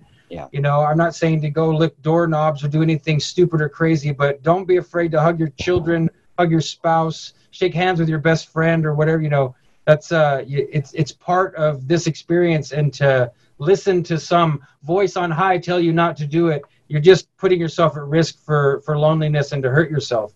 We came out of a woman, you know, we came out of another human being. That's I mean, right. It tells you everything. Nature provides all answers for those who are calm enough to look. And I think that's one of the most, look, we came from two, in case you need an example, we came from two people. And it's also true that we came from two people cooperating enough to get together and then creating another human, not alone that it's just a person comes out of a person, which is my parents were cooperating under a bridge, Nate. Huh? You heard about that? I said my parents were cooperating under a bridge. Now, if my mom watches this show, I might be. She's pretty liberal and not too much of a chastiser, but you know, I might catch some hell for that one. But yeah, I think you just stepped in of it. The Sacramento and the American River is where I was conceived. I think that's way cooler than mine. I think mine was in the back of an Arby's. Oh my God. I got a big ego though, so I can't say stuff like that about myself. Guys, I'm clicking the button to add my $200 right now. So anyone, I encourage you, if the link's in the chat, or I can drop it in there too. But it was really uncanny that you mentioned that, because someone asked it, unless you saw it in the chat, someone had asked it right before you brought it up. So it kind of seems like it's, you know, I think Tracy might be like, come on guys, donate. Meant to be. Well, if we run it up over the amount, we can just take that extra money and start a new GoFundMe so we can all make coins and have a true. I want more than, you know, I know that her grave is going to remain private, and it needs to, because we don't know. And there's lots of speculation that people were trying spiritual and psychic warfare against her. And I think that's true. I think there's enough evidence to show that people were, we know, those of us in the know that read about this stuff understand, you know, a lock of hair, a tooth, a picture, there's all kinds of things people try to do in the invisible realms. So I'd like to get the coin started as soon as we can, so that we all have something tangible as a reminder, because it'll be so charged with our energy. You know, so many people have reached out to me, and I felt bad for not having a show or anything until now, but it's taken this long to come to terms and to heal enough. And so I feel like this is the chance to start moving forward. Hopefully that this is something like closure and the beginning of a new chapter in us, not honoring Tracy tonight, but honoring Tracy as whatever she brought to our lives. I'm not the same person anymore. I will never be the same man again. I can't go back to who I was before I met Tracy Twyman. We're all better for it. Yeah, we are. I'm absolutely better for it. She was a humble, kind, loving person. She wasn't vindictive or cruel. She wasn't spiteful or aggressive in her language ever. She was a sweetheart of a lady, but she was willing to go literally into right up the devil's ass to get the truth. And you know, she always led us into looking deeper. Remember how you said you found a picture online one time of a ceramic like tchotchke. And it was like a little boy, and he was like bent over or something, and there was like a dog, like a puppy Do you want to see it? I can send it to Miguel if you want to see it. Yeah, sure. Okay, sure, yeah. Go ahead. Keep telling the story, Jim. I'll find it. And then you were like, kind of jokingly, you sent it to Tracy, and you were like, "What's the occult meaning of this?" And she had an occult. she like traced it all back to the Templars, and it kind of blew my mind because she took everything so seriously. As far as research goes, like all the way seriously. Even joking, she was pretty serious. Well, I like that someone mentioned Anima and Animas here, which I think Tracy would have been in contact with the band around that time period. And I just would encourage people to look at Tool's actual vinyl original copy of Anima. And if you see the artwork on that, you'll have a field day. I think that's I wouldn't be surprised if Tracy would have like at least jammed out and rocked to that album a couple of times too. You know, it just seems like a Tracy album, Anima, if anything. Well, I'd say it was impossible that she wasn't exposed to it. Whether or not she enjoyed it, I don't know. She was kind of more like she was kind of more into the synth pop stuff from what she told me, but I don't know for sure. But I mean, there's no way she didn't know, because that album, I remember before I was so deep into this type of reading and research, I remember holding it up and showing it to my friends and being like, "You guys, this is magic. I don't know what it means, but you look at it and it's not." Was it Halloween when she was first on our show, Sean? That would make sense. I think it was a couple days before, but yeah. Oh yeah, and then she did a Halloween show and she played a whole bunch of music. And it was mostly synth pop, but it got flagged by YouTube and taken down like pretty much immediately. But yeah, definitely, she's definitely 80s sort of synth pop fan. Yeah, no, you guys would be surprised at the artwork on there, though. It's got like the flower of life, and then it gets weirder and weirder into Enochian symbols, and you know, it's also, I noticed that inoculum from Fear Inoculum sounds like Fear Enochian almost. Just wondering if there's anything there. But I wish Tracy were here to say stuff. I know, yeah. Every day I think that. I want to ask her, "What do you think of this, Tracy?" Like, yeah. Every day when I see connections on things in their threads. I'll confess, I do. I still ask. Oh yeah. What? I'm hoping that dreams will bring it to light. You know. Oh, I something. Can, maybe take a bath and think about it with your eyes closed, so that you can resonate through water. She came to visit me in a dream after she passed away, and it was the most intense. I wouldn't call it. I mean, it was like a visionary experience. It wasn't like a dream. She came and apologized for being dead, and she was very sheepish and embarrassed. And she said that she actually had just wanted to go to sleep, and that she had taken some sleeping medications, and she was really sheepish, like, oh, and she apologized, and she was always that way, a lot more conservative and willing to walk on eggshells than she was confident. You know, I'd say even somewhat to a fault, because she had. If she would have been more confident, she probably could have made an even deeper impression on people, because she was soft. But, you know, I could find she was sweet and caring. She was. She was a Virgo sun. Virgo suns that's what they're there for. I've got a text message from her on July 5th. Maybe, I'm not sure if maybe it kind of shows her mental state at this point. It was a few days before she passed away. I think, was that on the 9th that she passed away? So I had she text messaged me on the 29th and said, "Hey, what's up?" You know, and I said, "Hey, how have you been?" And then she didn't get back to me until the 5th of July. So, like, you know, 6 days later, she said, "Sad and confused. I hope you are all right." And I was traveling at that point, so like I didn't see the message and I didn't get back to her until after it was too late. But I really wish I would have seen it before that and gotten back to her, because you just kind of like have to act.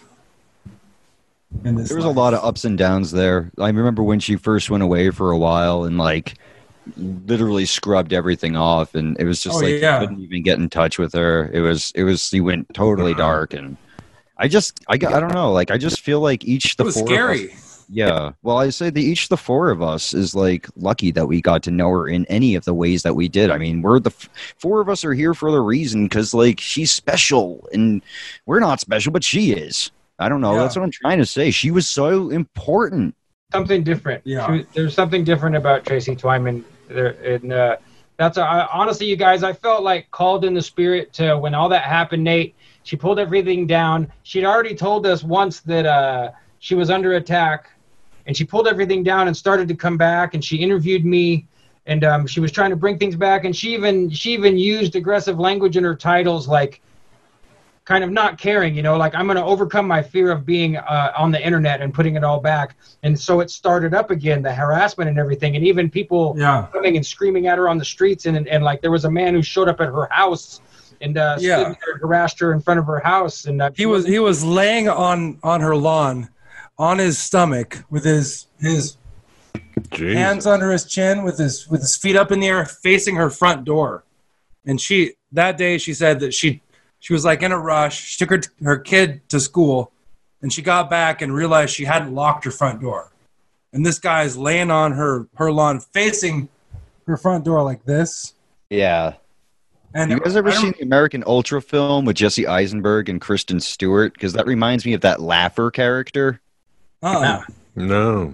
American Ultras. It's a weird movie about basically a stoner guy who can't leave his town, and he's actually an MK Ultra agent. And the guy who actually plays that character I just mentioned is in another show called Deep State, and the character he plays, Nathan Miller. A bullet with butterfly wings. Yeah. Fiction becoming reality. During that whole time, as things were starting to develop again, I really felt compelled to reach out and make sure that Tracy knew that there were people in the real world that weren't part of whatever this spoofing harassment was. Right. And that's really what, and it was like answering the call, because I didn't really want to do it, Like I didn't want to be bombastic and over the top and insist that throwing me and Jim on video and waving to the camera and insisting that we're real human beings. And, because you don't know what someone's doing, but I definitely felt like it was all meant to be somehow, despite the outcome, Some people really want to know if Tracy thought that the virus or something, I guess, like to expand the question, like if she thought something like this intense was coming. Oh, she was definitely like the ultimate doomer. Well, I'll be right back, guys. I'll let my cat's go ahead, Miguel. You're fine. Take it away, guys. Yeah, we'd have to get the Ouija board out maybe to ask her. Do you think she'd talk to us? I know. I feel the same way. You know who you're talking to. You guys are crazy. This house has spirits. Like people have passed away in fashion in this proximity, and yeah, like. Are they hanging out still? I think they mess with the people who mess with us online. We're gonna send them after We've had some trolls in the thing. We've had to get rid of them. It's okay. Yeah, I like that kind of theorizing. There's a house that I lived in when we were younger. My whole family, me and my brothers and my sister and my mom, and it's been vacant for more than a decade because it was so unbelievably haunted that we moved out. Like it wasn't like a mean spirit, but it was a really active spirit. Like it would stomp up and down the stairs and open doors, and like books would fly off and pictures would fly off of the wall. And I saw that they like remodeled it and they put siding on it, and there's been a for sale sign, and I'm just like, no one's gonna buy that thing. You go in there and you could just feel it, man. It's creepy. But, at the same time, like, who knows, like, maybe there's something that, like, people get psyched out about it. Like, a buddy of ours who's in the Invisibles reading group used to do ghost shows, and he would go into the places that people would not touch. And because of his attitude, he was able to just kind of, like, fix things, So there's always that concept. Like Tracy, she wasn't afraid to go into it. She went where men dare not tread. Or angels or archons dare not tread. But I think that she actually might not have known that this was coming, because like she probably would have said something about it, I think. Yeah, I don't remember her ever specifically talking about something quite like this, but she was definitely, I'd say that her perspective was even broader, that she wasn't looking for an event. She was looking for this world to become hell and a new world to be built on top of it without us realizing it. You know, that's the Mithraic myth. That's what's in the book Genuflect. That's what's in a whole bunch of these myths, is the idea that, and we even see it in some of the conspiracy stuff like the Mud Flood and the New Chronology stuff, the idea that there used to be Tartary, like a worldwide kingdom called Tartary, and somehow it was conquered and fell, and now the world as we know it is fabricated on top of it, and it's disingenuous that the timelines are, you know, anywhere from 300 to 1300 years off, and all of this information. I think she was anticipating something more like that, only probably more on a metaphysical level than just on a physical one. You know, that's the vibe I got from her anyway, was that it was like they were literally in the process of trying to seduce the sun into giving up his position so they could replace him, someone, you know. Which is a brilliantly crazy theory. I mean, like I called our episode Collapsing the Pillars, basically, because that was one of her big things, that we have the white sun now and that everything's different. And like, I really feel like basically even if she's not right, that level of thinking enriches us all, even if it's scary in a way. It's like, what if she is? You know what I mean? Like, what?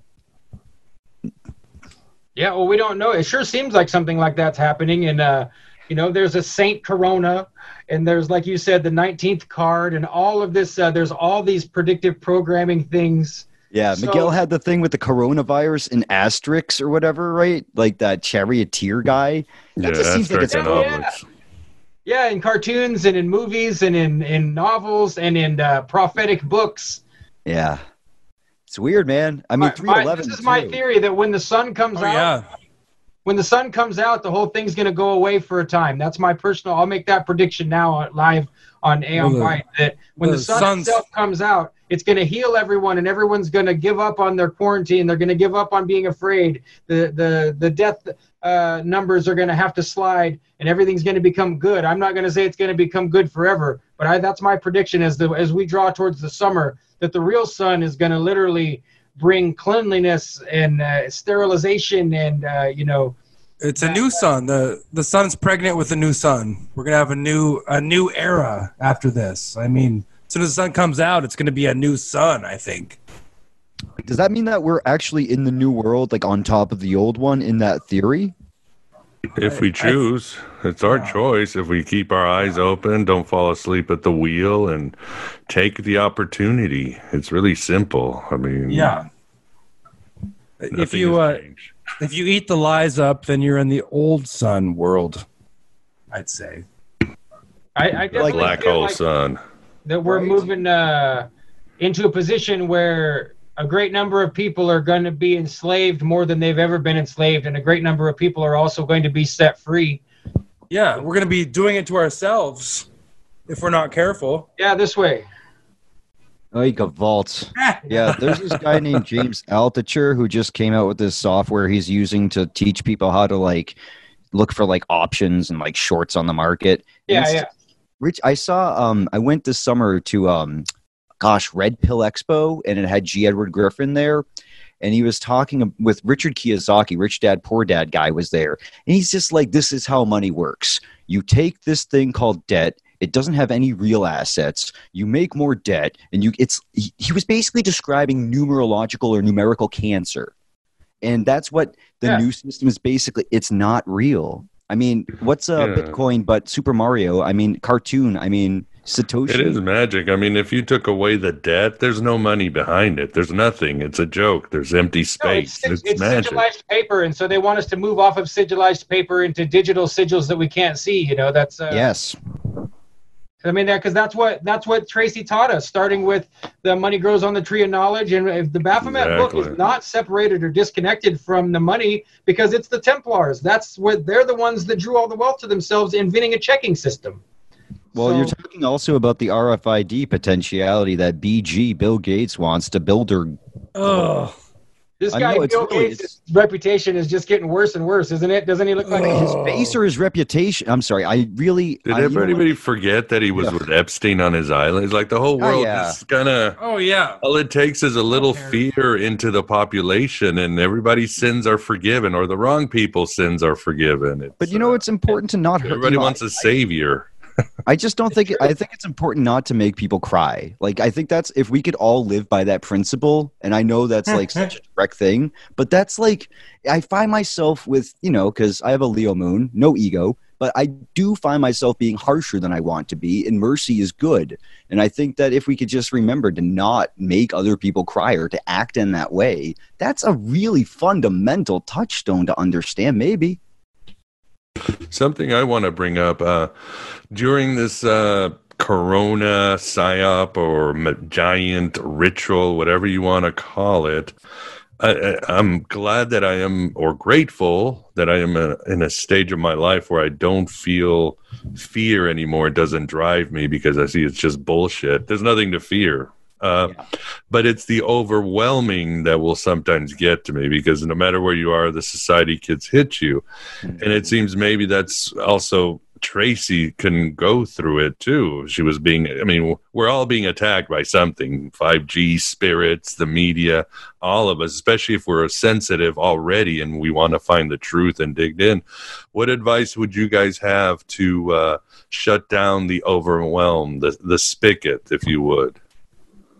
Well, don't fear. Yeah, that's true. Don't be afraid. And don't be afraid of anything. And if you are afraid, then the thing to do, because it's easy to say don't fear, but if you have that feeling of fear, take action anyway in what is, find a healthy and good thing to do and do it anyway, Well, just know that it's not going to kill you. Being not working and being broke for however long it is, they're going to keep us in our houses. It's not going to kill you. Well, it's the truth is, even if it does kill you, it's okay. Now that's the hardest thing. But Beth Martins, who I know you're supposed to, that you hooked up with her, and she really helped me to face that. I joined into one of her groups after we interviewed her, and the ultimate thing controlling all of us is the fear of not surviving death. That's we're all underpinned by the fear of death, and that's perfect. And the truth is we don't know, but the evidence shows that there's certainly something that exists beyond death. Yeah. There's more overwhelming evidence of something beyond death, and that we have some kind of influence towards it during our time in this body. So the time is now to do things, and if you can just remember that you're breathing. As long as you can still breathe, that's what you really need in this world, is air, oxygen, and then a little food, a little action. Shelter. Yeah.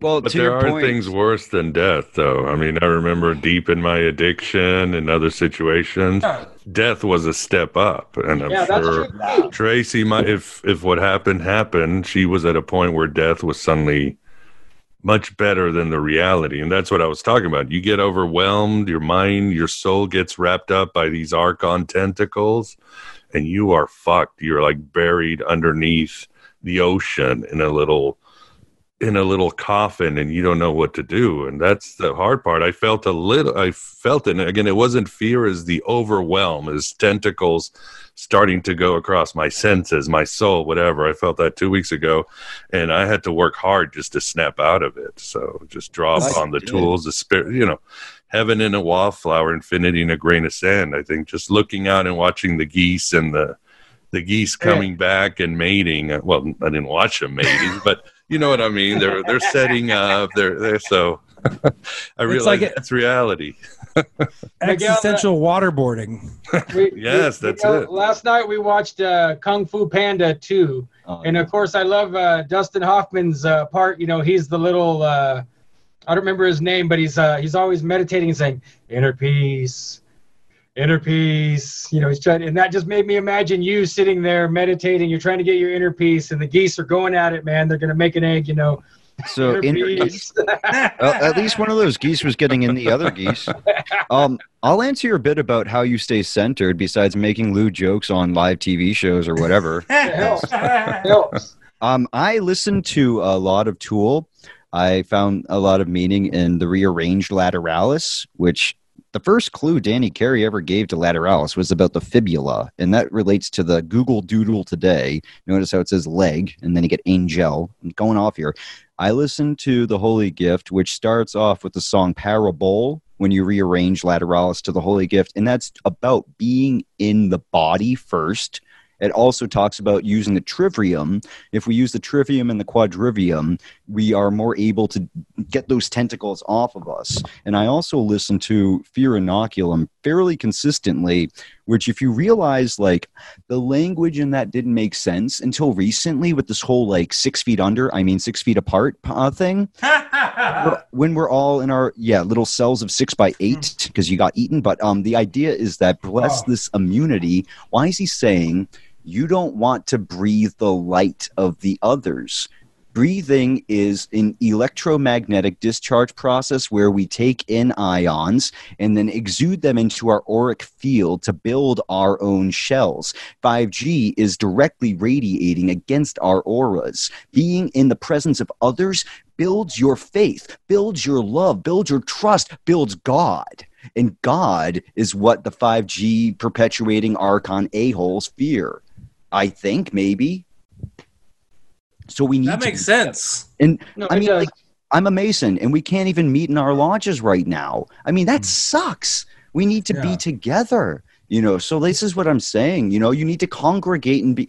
I'm not telling anyone medical advice, yada, yada, blah, blah, blah. This is not a dishwasher advertisement, but still, the point is that you need to find a way to be together. Do not let them take your freedom. Your freedom is worth dying for. It's not just a movie. Yeah, don't give it up because a governor says he made an order, by the way.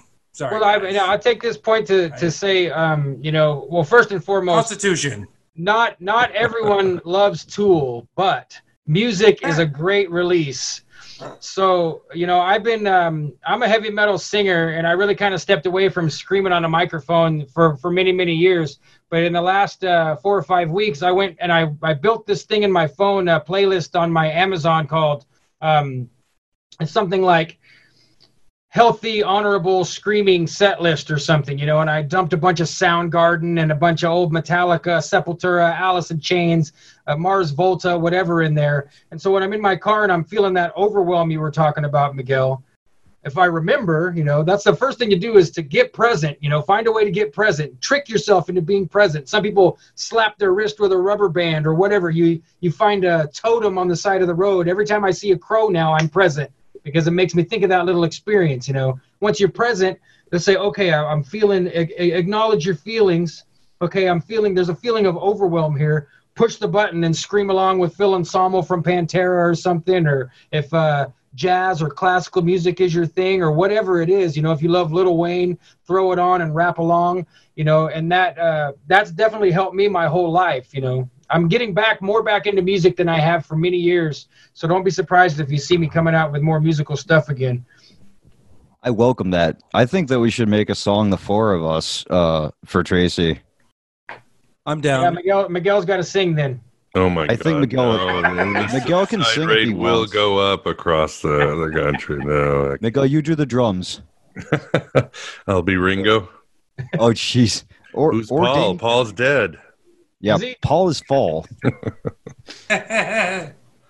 Mars Volta is awesome, by the way. I'm glad you mentioned them. But I think Mars Volta is good up until Deloused, and then they got Francis. I saw Mars Volta with Bad Acid Trip, but they were opening for System of a Down, which was amazing. So that was cool.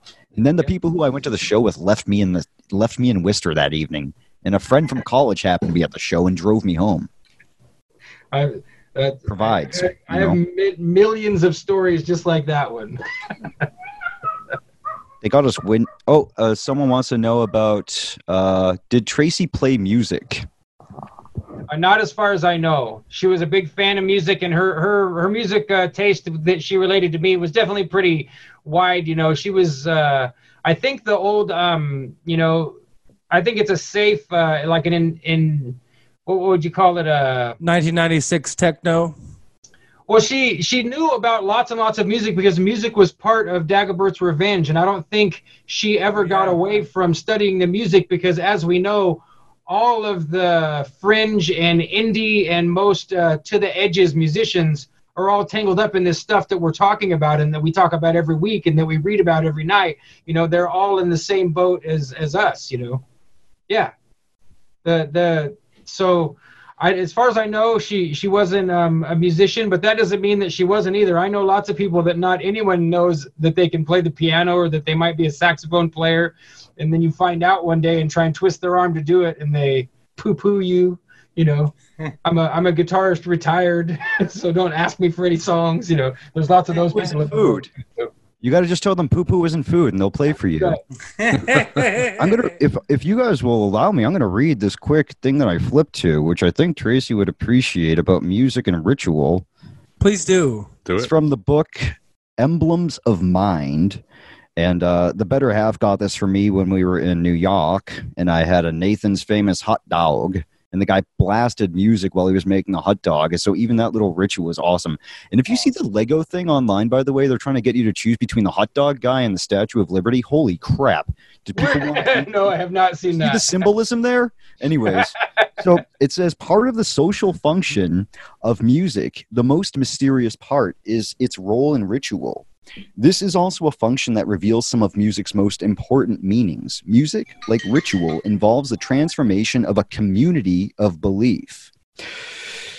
The community of listeners who are willing to accept as its premises as if on faith and follow them into uncharted regions. Spiraling out, music is performed by trained initiates for such a community.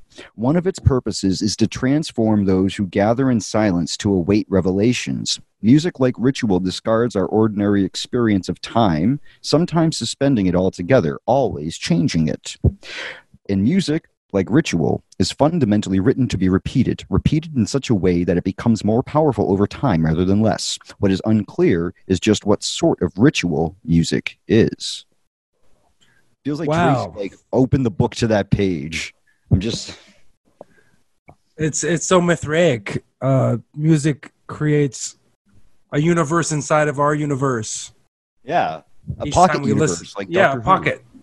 Yes, absolutely. Beautifully said. All right. Well, we're almost at 2 hours, so we probably should end this journey that hopefully is just the beginning of some more journeys, more of the awakening that we all need. And Tracy fought so hard for. Again, like everybody here, my life was transformed. And like everybody here, I wish she was here to give more insights because she sees into the invisible, or what seems to be invisible right now. And as mentioned, everybody, this show will be on iTunes. The audio will be out soon. Our next show, as we were talking, Beth Martins will be our guest next week in a few days. So she will also be talking about, the theme will be defeating fear and how to find meaning in this in these times, in the fog of war that we live in, which the truth, it's always been around. It's how much they're going to open up the spigot here and there, the Archons or whoever it is. But a great evening, and I'm honored to be part of this. So we will say goodnight. I will say goodnight to the audience. And Sean, any last words before we sign off and we'll go around? Yeah, I want to thank everyone for tuning in, and thank you again for hosting us, Miguel. And just to remind people that you're certainly encouraged to go ahead and donate to that GoFundMe so we can make sure that the process continues to honor Tracy with a headstone. And don't be afraid to go ahead and buy her books off of Amazon and other things.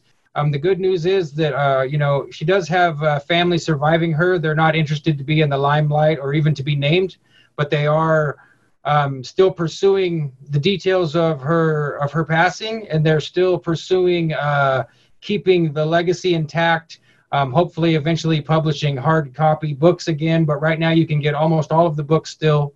And there's a mysteriumbaphometus.com tracytwyman.com, I believe, is the official website, and I think it's $3 a month to really get access, but there's a process starting there of really old archival footage and stuff being put up, so I would encourage people to support all that, not just tonight and this week, but, this is the ongoing process. We're all going to be doing this together.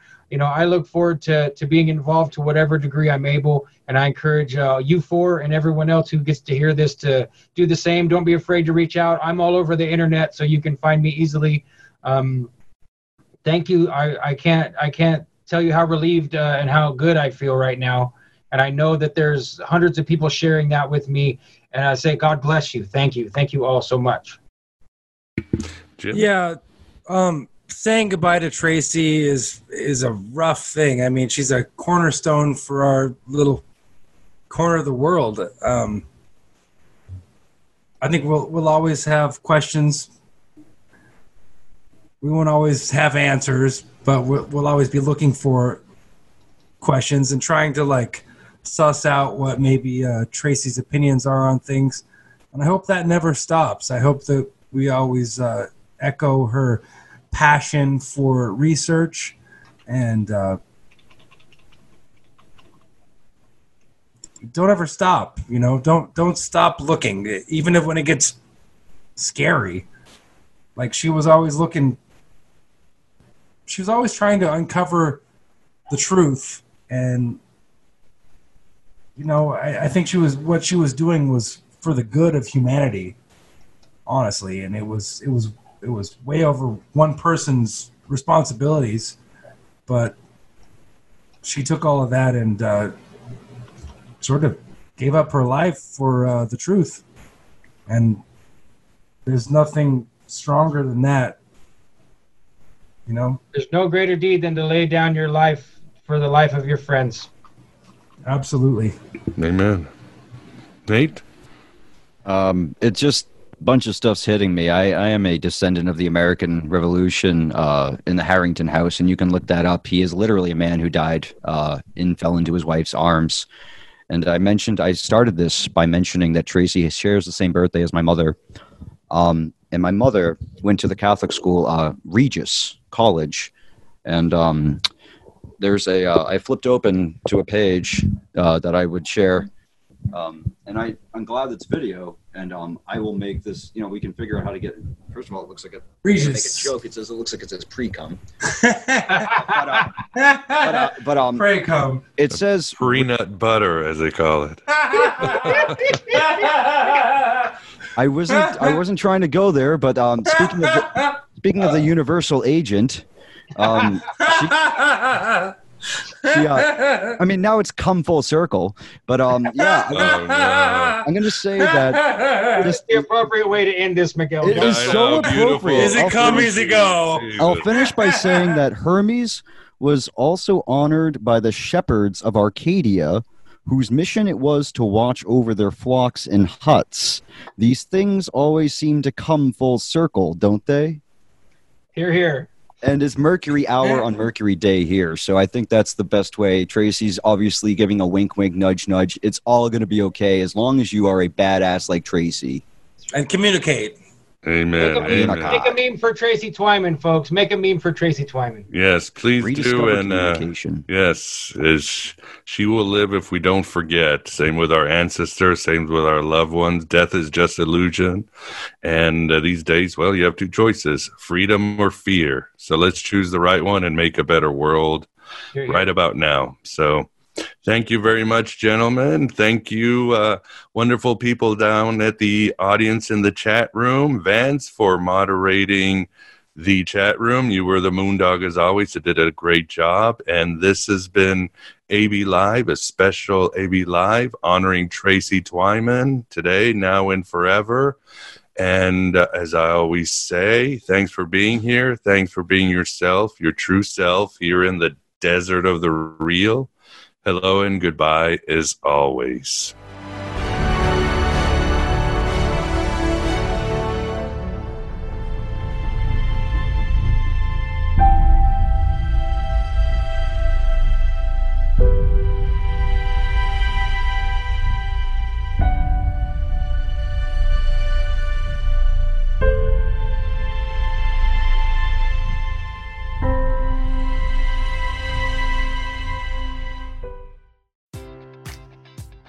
Enjoy all your favorite sports like never before at BetMGM. Sign up using code CHAMPION and receive up to $1,500 back in bonus bets if you don't win your first bet. When you register with BetMGM, you'll get instant access to a variety of parlay selection features, live betting options, and the best daily promotions in the business. And with BetMGM at your fingertips, every play and every game matters more than ever. Remember to use code CHAMPION and receive up to $1,500 back in bonus bets if you don't win your first bet. Place your money line, prop, or parlay bets with the king of sportsbooks today. BetMGM and GameSense remind you to play responsibly. See BetMGM.com for terms. 21 plus only. Virginia only. New customer offer. Subject to eligibility requirements. Rewards are non-withdrawable bonus bets that expire in 7 days. Gambling problem? Call 1-800-GAMBLER. Promotional offer not available in Washington, D.C.